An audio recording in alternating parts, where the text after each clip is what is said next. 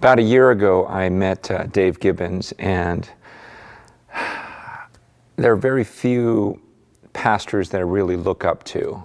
I guess that makes me arrogant, but Dave, I had admired him from a distance, hearing about his ministry as a large church down in Irvine, and the church was doing some really amazing things. And then when we met last summer, we just really hit it off, and since then he's been a real friend to me, as well as a mentor. And a while back we had talked about maybe swapping pulpits one Sunday, because I felt like there's so much that he has to offer to Cornerstone, and we had a different difference in gifts.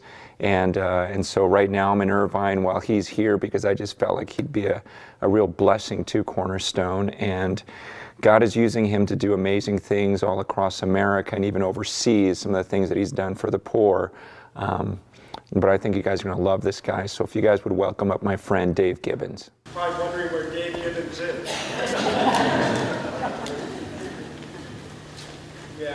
My mom actually is Korean, 5 foot tall. My dad is American. He's a blue-eyed white guy from the Midwest. And as you look at me, you can tell Koreans have some pretty strong genes.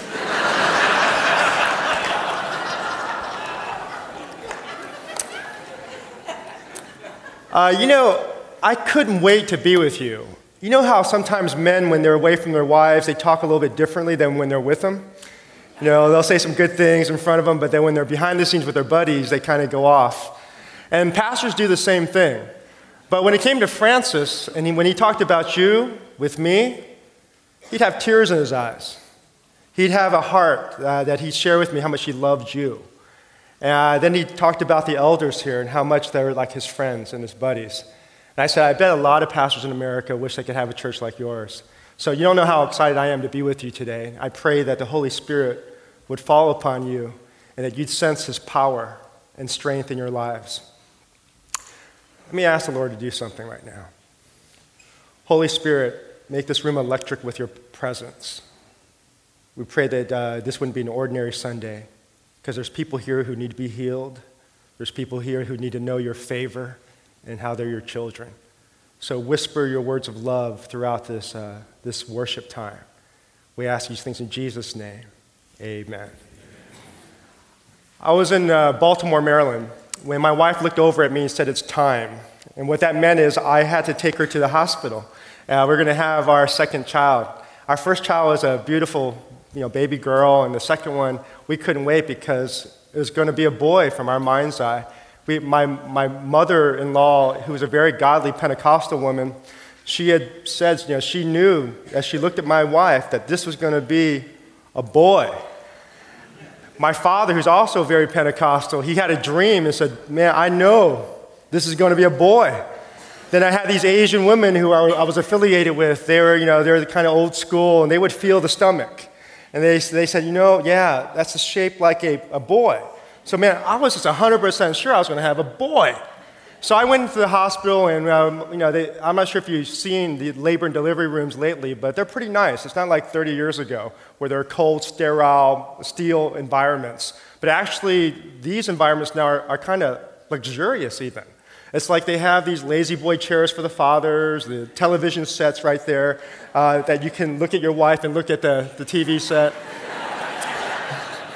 And so, it was kind of tense, the hospital room, until my wife got the epidural. And then everything was great, As I was kicking back watching Arnold Schwarzenegger, the Mars was blowing up on some Terminator 3 or something. Dr. Smith-Wason said, Dave, it's time. Would you like to help deliver the baby? I said, of course, just like the first one, right? She goes, oh yeah, but remember, the baby's really slippery. So be careful. Now, when I pull the baby's head out, I'm going to get the shoulders out a little bit. You take your 2 index fingers and then lift the baby out. I said, okay, got it. So I went into my old football position like this. And she goes, okay, you ready? I said, I'm ready. I took my 2 index fingers and popped them in the armpits. And I pulled the baby out. And I said, Becca, oh yes, it's a boy, it's a boy, it's a boy. And Dr. Smith-Wason said, no. It's a girl. In America, we call that an umbilical cord.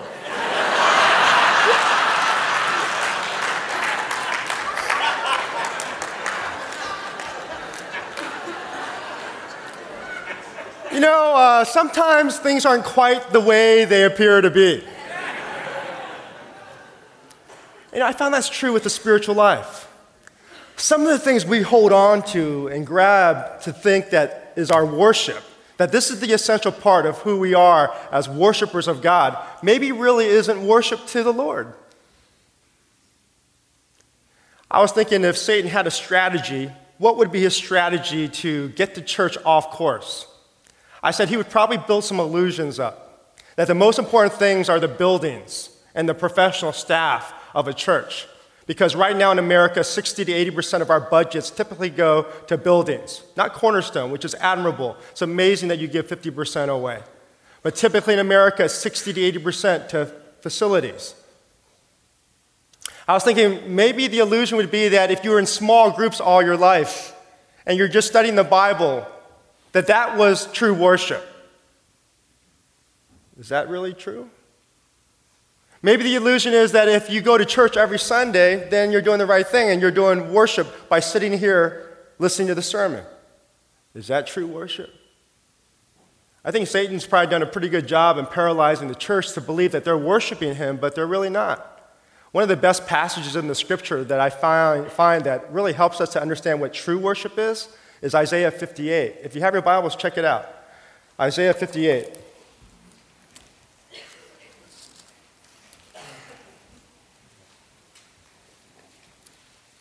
This is what I consider the anthem of this generation. If you want to memorize any chapter in the Bible, this is probably the best one for me to memorize. Isaiah 58. Look at verse 1.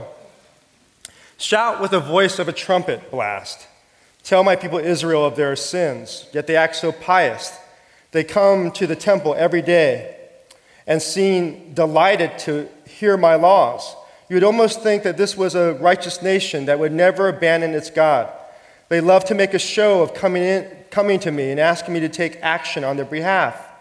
We have fasted before you, they say. Why aren't you impressed? We've done much penance and you don't even notice it. Well, I'll tell you why. It's because you're living for yourselves even while you're fasting. You keep right on oppressing your workers. What good is fasting when you keep on fighting and quarreling? This kind of fasting will never get you anywhere with me. You humble yourselves by going through the motions of penance, bowing your heads like a blade of grass in the wind. You dress in sackcloth and cover yourselves with ashes. Is this what you call fasting? Do you really think this will please the Lord? How many of you ever fasted before? A lot of you have, okay? How many of you fasted more than 7 days? Okay, a couple of you. How many of you have tried a 40-day fast? Okay, one or two. I've done a 40-day, and I tell you, I never really fasted before because I love food. I mean, I really love food. I'm talking like normal love. This is like almost idolatrous type of love. And so when my friends said, hey, let's fast and let's try 40 days, I said, man, I don't know if I can do that. And they go, well, it's going to be a liquid fast where you can mix things up, you get this fruit and put protein in it even, but we'll do a liquid fast. I'll tell you what, it was one of the hardest things I've ever done in my life. I lost like 30 pounds. And while I was speaking, I remember whispering to the congregation because I didn't have any energy to even speak. And then when I started looking at people, I started seeing food.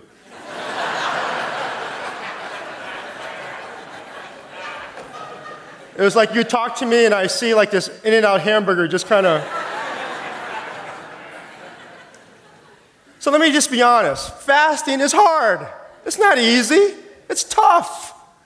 It's probably one of the most preeminent disciplines within the spiritual life that people say you need to pursue to capture who God is. God says, even if you fast, maybe that's not true worship. He's taking it to the uttermost. He says, some of you are praying, but I don't call that true worship either. What's the problem with the worship that you see here? There's basically three that you note in this passage. You see verse 3, he first mentions this idea of you're doing this for yourselves. So I will tell you Why it's this way? It's because you are living for yourselves even while you are fasting. You see, a lot of times when we come to church and you walk out of here, if you don't feel like you got something, sometimes you feel like, man, that wasn't really a good Sunday. It was all because you're thinking of like a consumer. It's what you receive. When maybe it's supposed to be the opposite. You see, are you doing it for yourselves? I look at what's happening across America. In America, we love our worship. We love to sing. And we'll pay $20, $30, $40 to go listen to a Christian band. And then we all get emotional and we cry. Thousands of people in a stadium. Then I wondered, did that city change after that worship service? Or was that just because people wanted to be moved? So we have a thing called Passion in America, Passion conferences and Passion things, and I love Passion. But then I say, is that all it is supposed to be, that we sing and we listen to each other sing in this room? Maybe we're fasting for ourselves. Maybe the issue in God's economy is not so much our passion as it is our obedience. You know, I think of a mom who gets up at 2 a.m. in the morning. Her child's crying, diaper needs to be changed. Is she passionate about changing that diaper? I don't think so. It's just because out of pure love, you just do what's right. Have you ever thought following Jesus is that way? Let's just do what's right. You're not going to feel it sometimes. If it's always about your feeling, you're going to kind of want to not do it. You're doing it for yourselves. He said that's a problem with some of our worship. The other thing he says is that you're oppressing your workers. And that's how we treat people like that we work with. How do you treat your boss even go the vertical way? How do you talk about him behind his back? How do you talk about your fellow employees? How are you dealing with them? Are you lifting them up, showing them favor? Or are you oppressing them? How you are at work will often indicate how you are with God. I can see your temperament and how you engage people in the workplace. You know where the other place is? And he mentions it here. He says, say to yourself, you're fasting, you're praying, and you're worshiping, but what's happening? He says, you're fighting and quarreling. So he takes it to another layer. He says, not only are you worshiping God for yourselves and you're oppressing your workers, you're not really doing what you should do at the workplace, but you're fighting and quarreling in your homes and in your churches. When people ask me, why is this generation not coming back to God in America? I said, well, a lot of times because we have a Christian culture where our parents know how to talk about Jesus at church, but when they get home, man, they're using God's name in vain all the time, and they're cussing up a storm, and they're beating each other up with their words. He says, if you're doing this, there's something wrong with our worship. You know, I had an awakening. I remember I was dealing with 7 years in ministry, and I was just running fast. I was this big church on the East Coast, and I would literally run from room to room checking up on everything because I was like an associate pastor. And as I went home one night, when I hit the sack, I go out like that. Are you like that? Where I go into a comatose state like that. My wife is very different. She puts her head on the pillow, and you can see, if you could see her eyes, they kind of go back and forth. Because she starts to think through the day, what happened with the children, what's going on, and it takes her a while to sleep. So I'm about to go into deep REM, rapid eye movement sleep, when my wife says, Dave, I said, what? You really don't know me.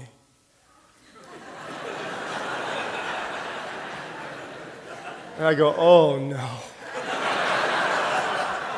This is going to be a long talk. I said, so what do you mean I don't know you? And she goes, you really don't listen to me. I listened for the next 4 hours. And my wife's not a talker. She's an introvert. Her words are weighted. I discovered something. I wasn't listening to my wife. You know, guys, what I'm talking about, right? We can repeat the last sentence maybe they said. We have short-term memory, so it looks like we listened. but we really didn't listen. Because listening involves actually an engagement of your soul to their soul. It's being able to look into a person's eyes and looking beyond their words. Because so much of communication, if you study speech communication, about 80 to 90% of communication is actually body language, tone, things that don't have to do with just words. So you see, it's more than listening to the words. It's trying to catch the vibe, understand their soul. And don't you know every woman's dream is that their husband would understand them and would know them? That's her dream. And the hard thing about this was, as I meditated on this, it shocked me, because I saw in my wife's eyes like she was afraid, and almost she turned kind of cold. I had never seen that in my princess. And I'm looking at her and thinking about this woman I loved, and she's feeling this way. As I went to devotions, God said, hey, Dave, if you can do that with your wife, how about me? She's someone you can see. I'm someone you can't see. It's the same with me, Dave. You know, a good test of whether you can listen to God if you're worshiping Him is, are you listening to your wife? Do the people around you who are closest, if you're not married, your best friends, your parents, if you ask them, am I a really good listener? What would they say? That's a true test of your spirituality. It's your relationships. It's not your talk. You see, we have an illusion of how we view spirituality. It kind of reminds me of fast food, you know. I love fast food. Okay, I got to admit that too. Not only I love all foods, but there's some fast foods I really enjoy. You know, I do enjoy good hamburgers. And when I was younger, you know, I like In-N-Out burgers now, but when I was younger, Big Macs were the thing. So let me show you a Big Mac. Check it out. Oh, that's kind of like, not a Big Mac, it's a Whopper, a Whopper. It's better than a Big Mac, okay? Now, when you look at that, that is so beautiful, right? I mean, you almost lust after that thing. You want that Whopper. But is that really what you get? What do you really get? Let's show it.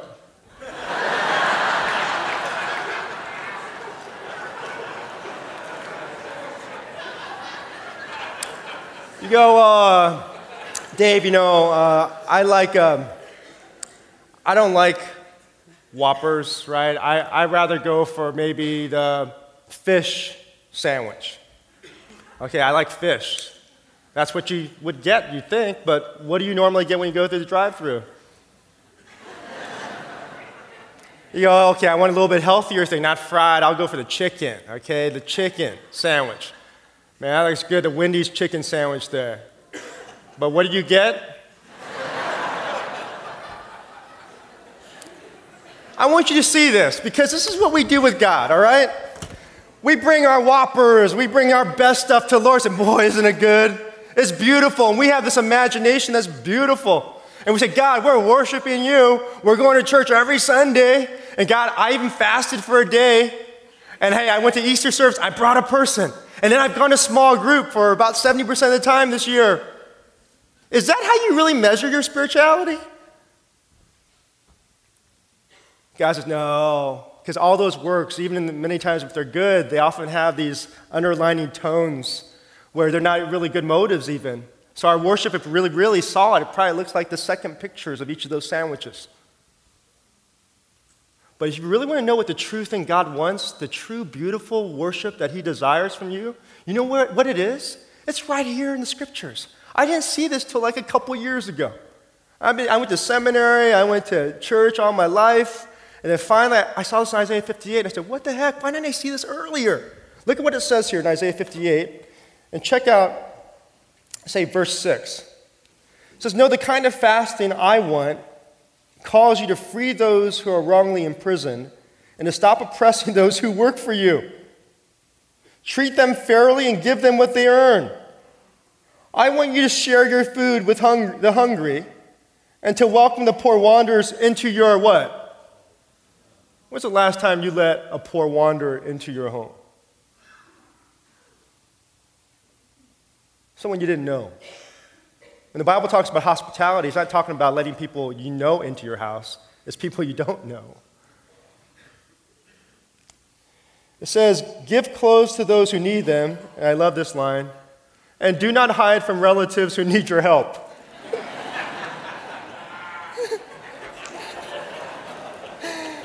If you do these things, your salvation will come like the dawn. Yes, your healing will come quickly. Your godliness will lead you forward, and the glory of the Lord will protect you from behind. Then when you call, the Lord will answer, yes, I'm here. He will quickly reply. If you read the rest of the chapter, he talks about these promises, these concomitant results that happen as a result of this type of worship. I love this.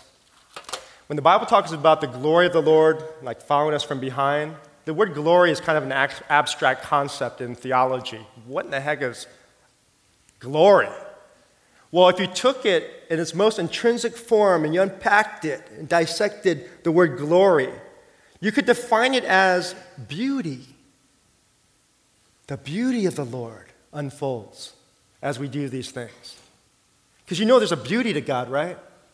You've seen beautiful things. I love design. I love the arts. When I hear a song that's sung right, and you can tell there's excellence in it, it takes me to another place. I can look at a painting, like a Rembrandt painting. I can meditate on it for hours. And I can look at that beautiful thing, and I feel impacted. It's like you touched God for a moment. The work is so awesome. You see, there's certain things that as we do the activities God calls us to, we unleash His beauty to the earth, in your homes. So what are those things that we're supposed to do? Well, the first thing I want you to see, in the verses that we just read, verses 6 and following, there's these infinitive phrases. What's an infinitive phrase? Well, they usually start with the preposition to. Did you notice that? The short word to? He says in verse 6, let's see here. No, the kind of fast I want calls you to free those who are wrongly imprisoned and to stop oppressing those who work for you. Treat them fairly and give them what they earn. I want you to share your food with the hungry and to welcome poor wanderers into your homes. Now, it's interesting, when you say the Hebrew, what happens is the writers will use these, what they call syntactical tools. And what syntax means is the relationship of the words and phrases together. So they'll set up things to emphasize a point that's not apparent when you first read the text or their writings. And so what's not apparent when you read these twos, these series of to do this, to welcome, to help, when you read that, you just read it. But the truth is, they were using these infinitive clauses and phrases to emphasize action. Whenever they would do it this way in the Hebrew text, they were saying, you're called not just to sit there, you're called to do something. So you see, when you think of worship not as a passive thing, but as actually an active engagement. In what areas? Well, there's 3 areas I'd like to submit to you today in closing. One is justice. He says, stop oppressing those workers. He says, treat people fairly. Be just. Now, when you think of justice, oftentimes we think of compassion. We get the two mixed up. And compassion and justice, what's the difference? Well, let's say you're seeing a baby kind of cruise down the river, and it looks like it needs help. Well, you have compassion, of course. You're going to dive in and rescue that baby. You're compassionate. You know what justice is? Justice is asking the questions, hey, who threw that baby in the water? And why did they throw the baby in the water? Were there some issues within their family network or within their village or their city that caused that much despair? You see, it deals with the systemic issues of society. It's not just kind of dealing with an emergency relief situation, but it's thinking long term. I work with World Vision. I'm on the board of this amazing group, and I found out that when they go in to transform a community like Haiti, it's not a 1-year plan, it's a 10 to 15-year plan. They're dealing with all aspects of a society: health, education, religion. They're dealing with economic sustainability. There are many factors to make a healthy society. So you see, when you talk that way, though, it gets dirty, doesn't it? It's not fun to talk about that stuff because we like just go help right away, but to stay with the person a while and work it through, that takes it to another level.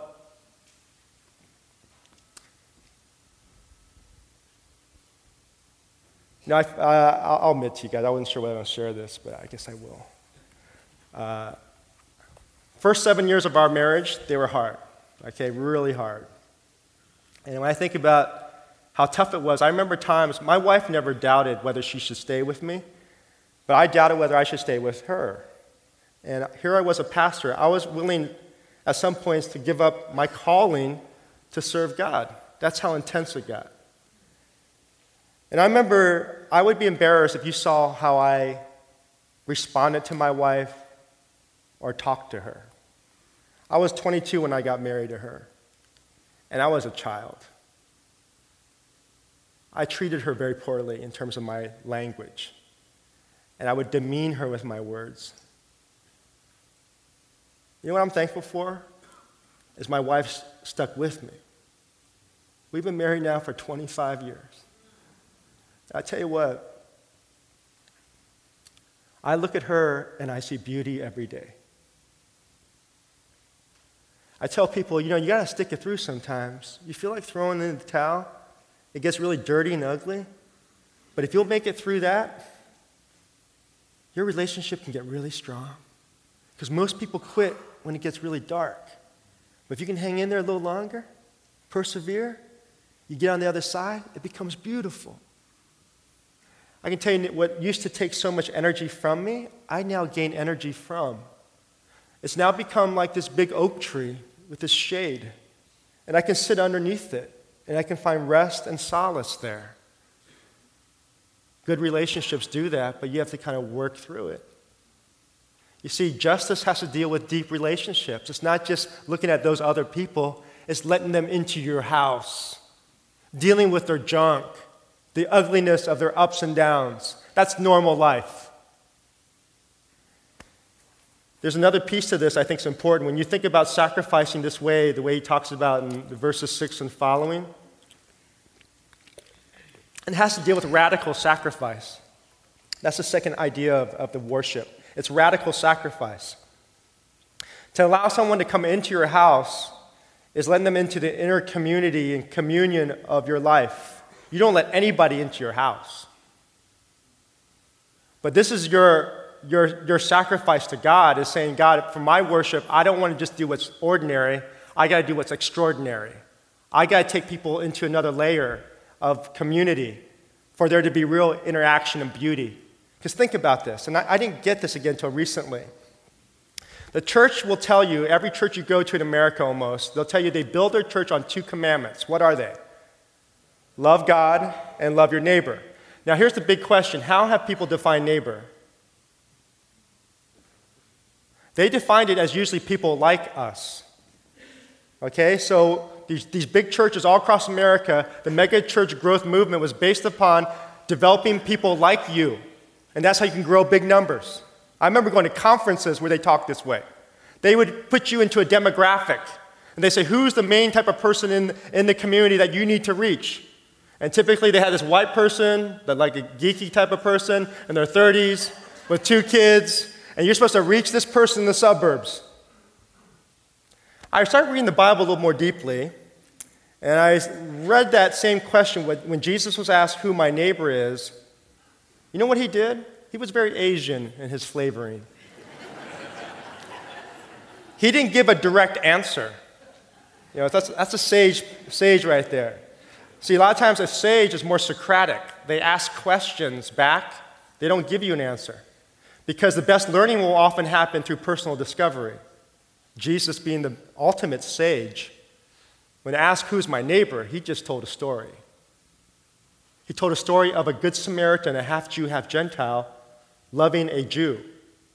Do you realize how much Jews and Gentiles hated each other back then? And especially Samaritans, because Samaritans were considered half-breeds. In fact, if you read historians, they say that if a Jew married a Samaritan, the parents thought it was worse than going to hell. What did Jesus mean when he told that story? Who the neighbor is? You know who your neighbor is? It's actually the exact opposite of what we've been taught.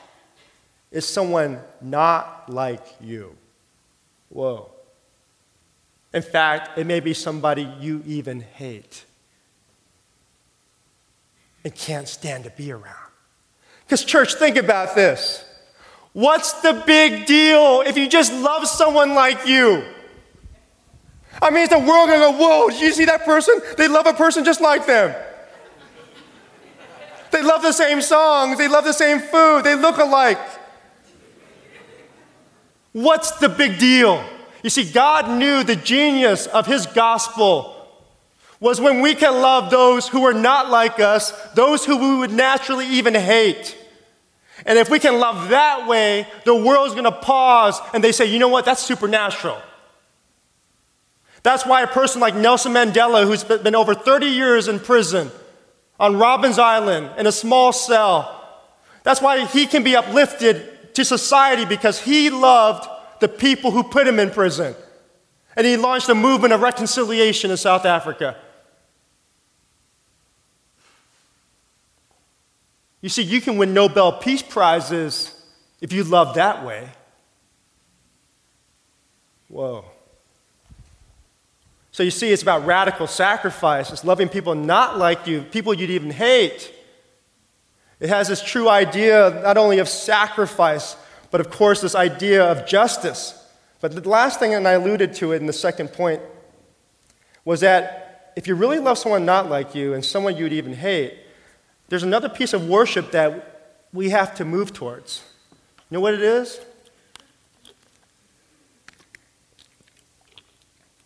It's forgiveness.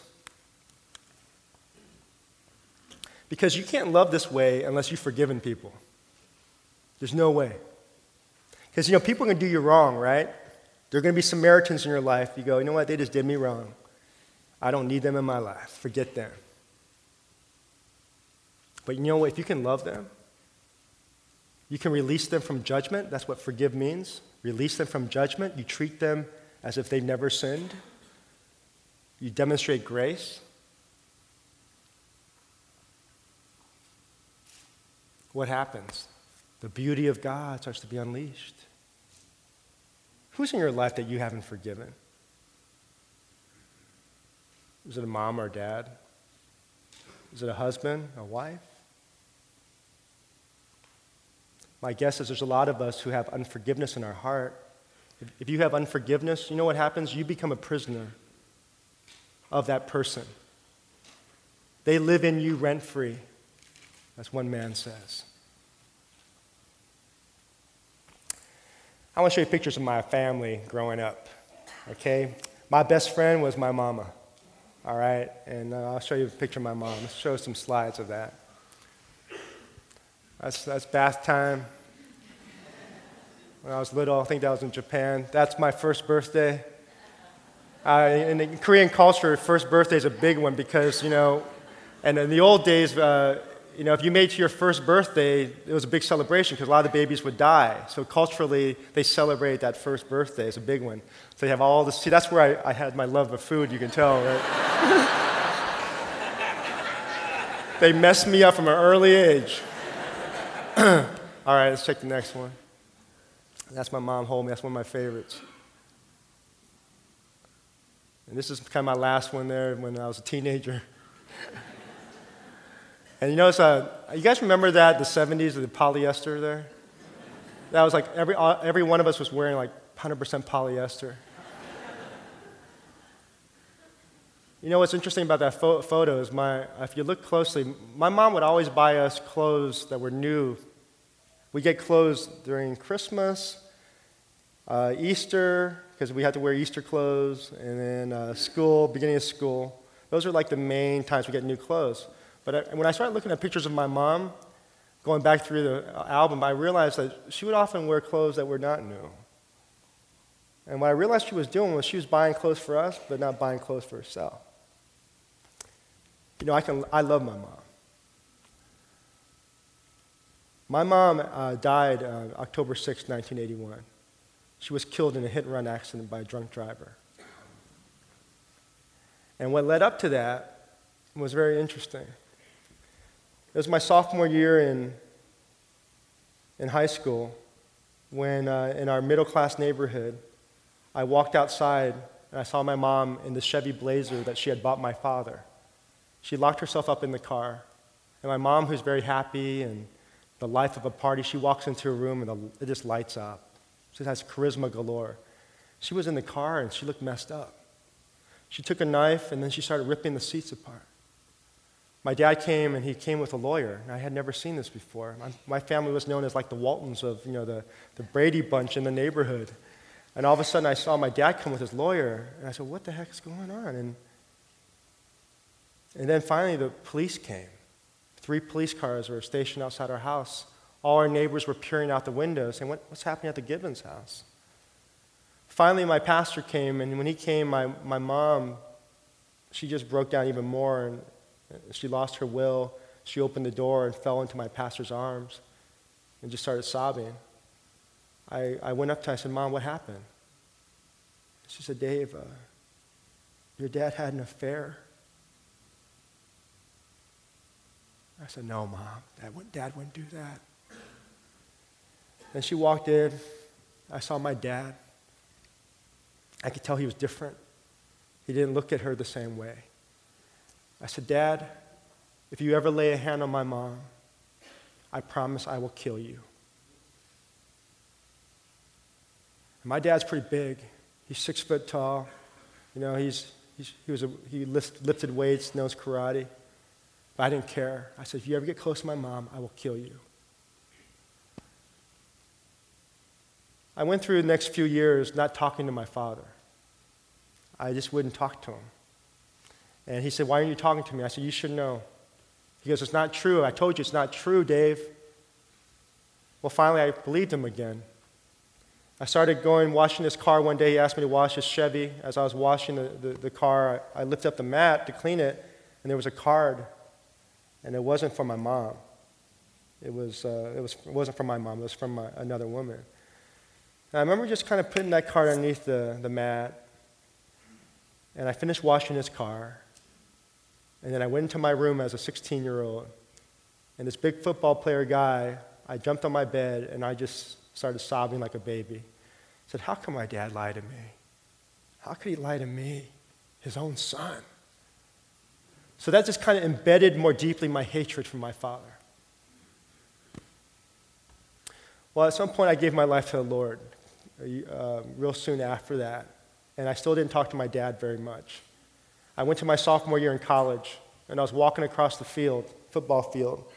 And I still remember vividly, it's as if God spoke to me, like he was walking right next to me. He said, David, you need to love your dad. I said, I have no feelings for him, though, and I'd be a hypocrite. He said, David, love's not about feelings. It's about a choice. It's about obedience. Because do you think my son felt like going to the cross? No, he said, let this cup pass from me. I said, okay, Lord. I called my daddy up. He was shocked to hear my voice. He said, Dave, what do you want? I said, I need to see you, Dad. And I'd like to talk to your new wife, too. I fly home to Arizona from South Carolina. I meet with him in his room. I'm sure he thinks I'm going to let go of a tirade of verbal abuse. But I just looked at my dad and said, Dad, I haven't been a very good son. I'm sorry. I treated you unfairly. Would you please forgive me? And my dad just started crying. He said, Dave, would you please forgive me too? That was over 20 years ago. Since that time, I'd like to tell you that right away I got feelings from my dad. I didn't. It was until 3 to 5 years in. But then I started seeing my dad like he's a friend. A worker, a counselor told me, hey, see your dad, not like Dad, but see him as Gary. And that suddenly just kind of changed for me. I saw him as a person. Then I saw how my dad didn't have a father when he was young. His dad died when he was like 2 years of age. And my dad had done a pretty good job with us kids. As we grew in our relationship, my dad, he died of leukemia 2 years ago.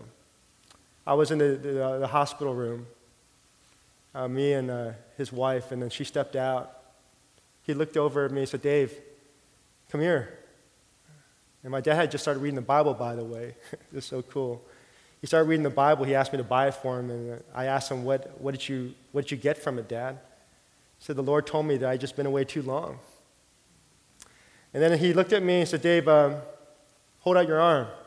I held out my arm. He grabbed it. He lifted himself up, even though his body was ridden with leukemia. He's still strong.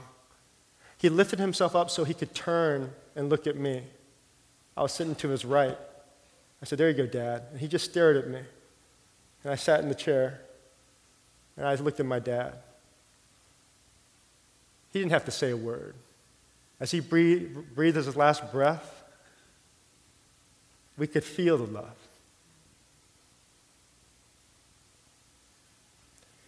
You see, that type of forgiveness, that type of interaction is only of God.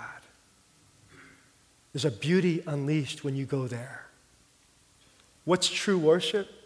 True worship's not just sitting in church, going to a small group, singing a song. It's action. With the dirty stuff, with your wives, with your kids, with your neighbors, with your coworkers. Are you letting people into your home? Man, life can be beautifully different if you do. Father, please work in us now. What do you have for us?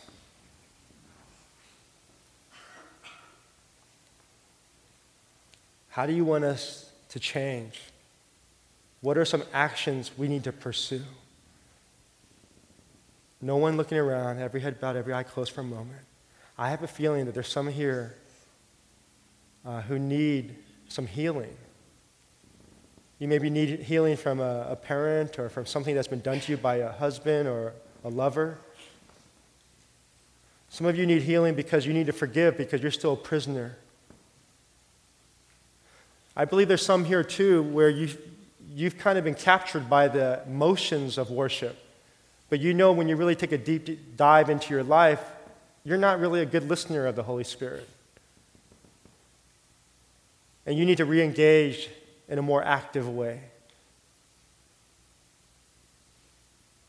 I believe there's some here who need to be proponents of justice, where it's just not about showing emergency relief, but it's about going deeper than that, giving your life to serve the different nations around the world, the poor around us, where it's just not something you do as a volunteer, but you do it as a full-time endeavor.